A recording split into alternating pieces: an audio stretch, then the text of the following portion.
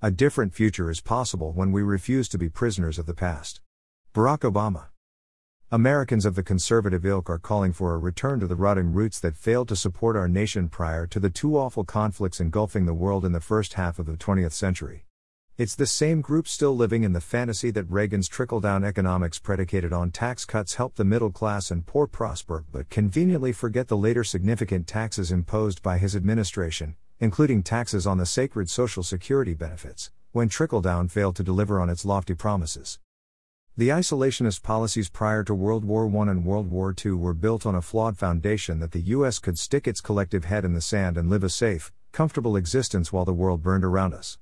It is the tactic of the pea-brained ostrich appropriated by pea-brained politicians in a pea-brained republic. In the modern, globalized world where almost everyone is connected by the ubiquitous interweb, connected by 6 degrees of separation, the isolationist foundation is a flawed mirage, a dangerous mirage. The world has shrunk from months to send a letter halfway around the world to the almost instant it takes to click a mouse. A dissident in North Korea can connect with kindred spirits in the West. A child in India can exchange software code with a developer in Colombia and release a game-changing application. We escaped the isolationist prison of the past, removed the doors from the hinges, knocked down the walls, and engaged in a prosperous existence where America became the big dog.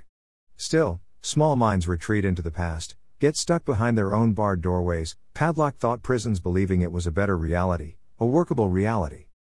We become imprisoned when we fail to comprehend change as fundamental to life. An unchanging life is one that is long dead, decaying.